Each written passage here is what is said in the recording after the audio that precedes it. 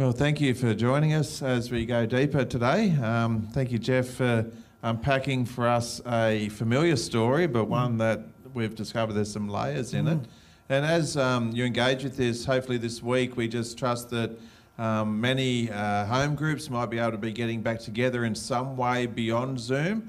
And if that's you and your situation this week, can I encourage you to engage with this, have some conversation around this, because there's so much in it that will actually help us follow Jesus and go and carry that good news to others. So, Jeff, there was so much in that, and I loved how you started with just that idea of, we can't just cherry pick a few things out of the Bible. We actually need to know the whole story, the whole narrative for things to make sense, and that was really evident today. In a passage that was probably pretty familiar to a lot of us, particularly if we've come through Sunday school. But there's some layers and depth to it that you unveiled for us today that I think we really need to take notice of. To start with, as I personally, as you personally, as we personally engage with the written word, engage with the Holy Spirit, with Jesus personally, so we can follow, how important is it for us to have a handle on the whole narrative, the whole story, so we don't get stuck with just these Christian cliches that we might get out of a story like today? How can we practically engage with this stuff so we can see the links that John was trying to make? You actually need to do the work. So we do need to read. We need to be people who actually read our Bibles and read our Bibles well. And, there's certainly, there's a time and a place that we're going to just dive into one little verse and, and the Holy Spirit will be gracious and will speak something unique out of a small piece. That is absolutely secondary to growing an understanding of the narrative and having an understanding of what is God doing in space and time and matter throughout the millennia. And I think it's only then that we understand who Jesus is and what Jesus is doing. It's only then that we understand what salvation even is, when we can locate the person of Jesus within this great big story. Otherwise, it all just becomes very, very two-dimensional. And even like today's story, it becomes almost cartoonish if we dislocate that, if we take that out of the big narrative where it's meant to sit. All it is, Jesus doing some magic tricks. Yeah, and that's often how I think it comes across, isn't it? But I was just thinking as you're saying that, the whole idea of, I've heard it spoken, I've heard it even said from a pulpit in my lifetime, about the New Testament being very relevant, but the Old Testament being irrelevant. I've heard people talk about just immerse yourself in the gospel accounts because we've got to know Jesus. But you're saying that we can only understand Jesus when we've got the breadth of that's right. Of the story that's going on. I've even heard people say, what's even the big deal of Jesus being the Messiah? What does that even mean? And you touched fairly well today on the idea of Jesus fulfilling what Israel could not. So we need to know what Israel was all about, what the nation was all about, what God was doing with that group of people to see Jesus bring it to fulfillment and fruition. What would you say to people who generally have struggled with reading stuff in the Old Testament? How could you encourage people in that space? Do it with somebody else. So, I'd mentioned in there that the New Testament was not written to be read in little chunks. It was also not written to be read on your own. So it's actually written to be read in groups of people.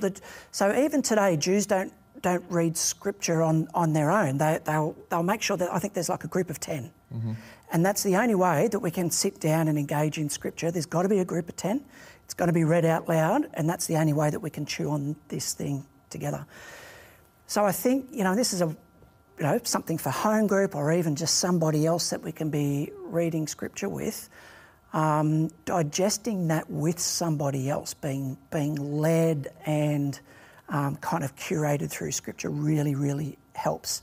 having a good commentary in some ways is like reading with somebody else, but it's not a replacement. Read big chunks, big swathes of Scripture in one go. Read it on your own. Read it with other people. The idea that the Old Testament is not relevant is, I don't know, if I could swear, I'd swear. Like, it's dumb.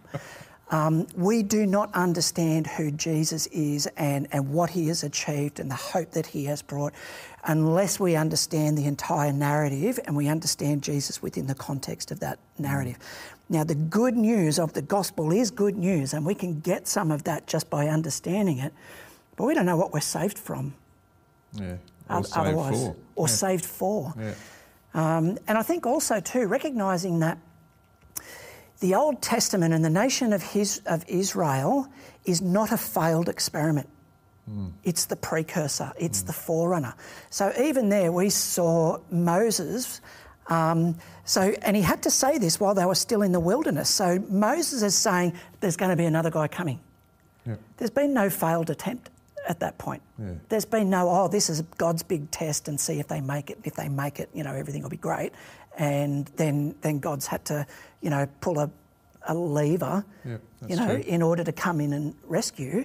Right from the get-go, we see that God is already saying the bigger reality, the bigger story, the more wonderful thing is coming, and I'm already preparing the way for that. This whole Israel thing, it's a forerunner. It's not a pilot. Yeah, we see that pre-Israel too, back in Genesis 3. There's hints there of there's Christologies all the way through. Absolutely, and just as an aside on that, there are a lot of good resources to help us understand that. Even little things like understanding the Old Testament is not chronological order, and understanding when we're looking at the prophets, who they're writing to, which kingdom or which people, or was it pre-exile or post-exile, understanding that will help us get a better handle. I love how you touched on particularly what was coming out of Exodus with the Passover, and this is something I'd never picked up before, that this event happened at Passover, and I've read that, and they're the sort of details you just sort of brush over to get to the meaty bits, and I'd never stopped to think, why wasn't Jesus in Jerusalem? It was Passover.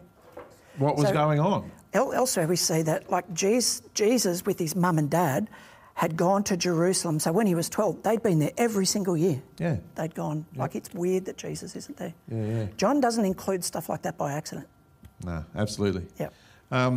So what I like about the Passover theme in this, when I think about, we're called to follow, gather, go. In our gathering, the thing that was so central for the Israelite nation was Passover and celebrating that meal and remembering God's provision and salvation and goodness. For us, it's communion. It's the Eucharist. The new Passover. Yeah, the new Passover. And that was Jesus saying, this is a new covenant. This is my blood, my flesh. How important is it for us as we're coming out of lockdown in our gathering that communion is an essential part of us remembering the unity we have in the new covenant? Yeah, thank you for that leading question. I really appreciate that. Because I think I've said a bunch of times, I don't know that I've said it up front. I really believe that at this point in time, that the communion cup is potentially the most powerful symbol that the church has to offer a society that is feeling, and even a church that is feeling increasingly disconnected and pulled apart and divided on the basis of some fairly trivial things. Communion had always been that celebration of unity within diversity. Yep. When the body came together, the rich and the poor and the insiders and the outsiders would all come together in a home and share a meal. They would break bread, they would share the communion cup. This is my body, broken for you. This is my blood, shed for you. It's communion, common union, unity. We are one people in him, sharing the same body and the blood. And I think there is, there's been many, many times over the last 2,000 years, but this is one of them. We need to be reminded we are one people. We are one body. We are the church. We are the church. And I think that now, even while there are still limitations to how we gather, that we can come together and we can celebrate and declare oneness in communion.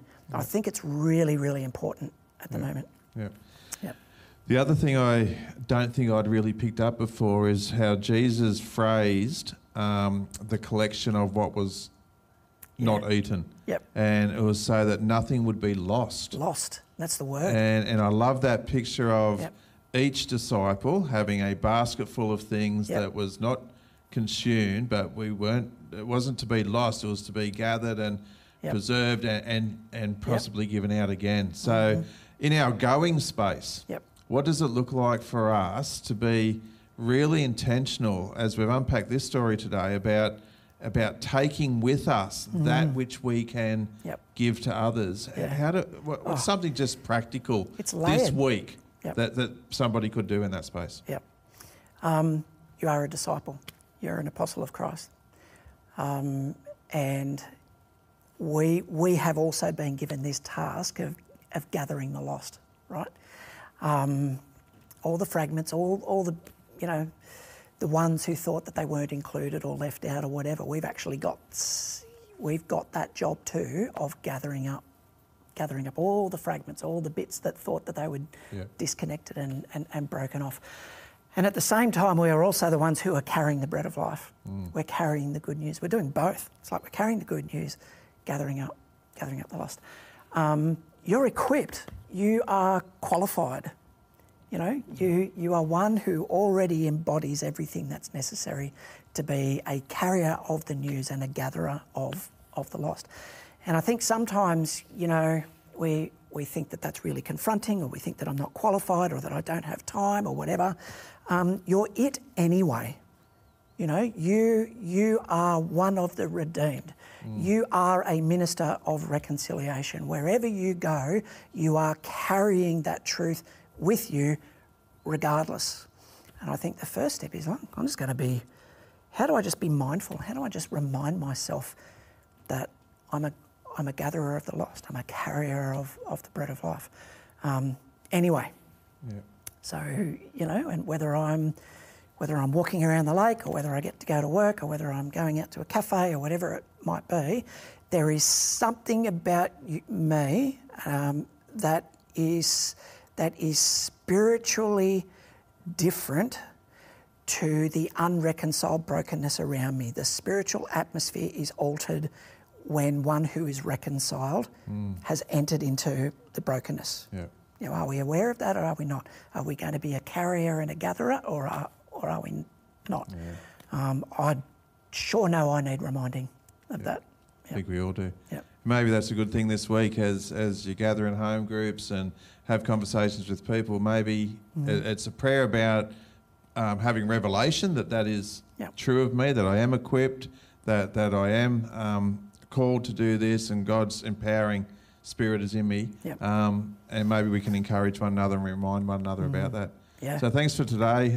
Can I encourage you this is a sermon worth checking out again just because of the layers in it. Enjoy digging into that a bit further. Look forward to seeing you next week. Thanks, mate.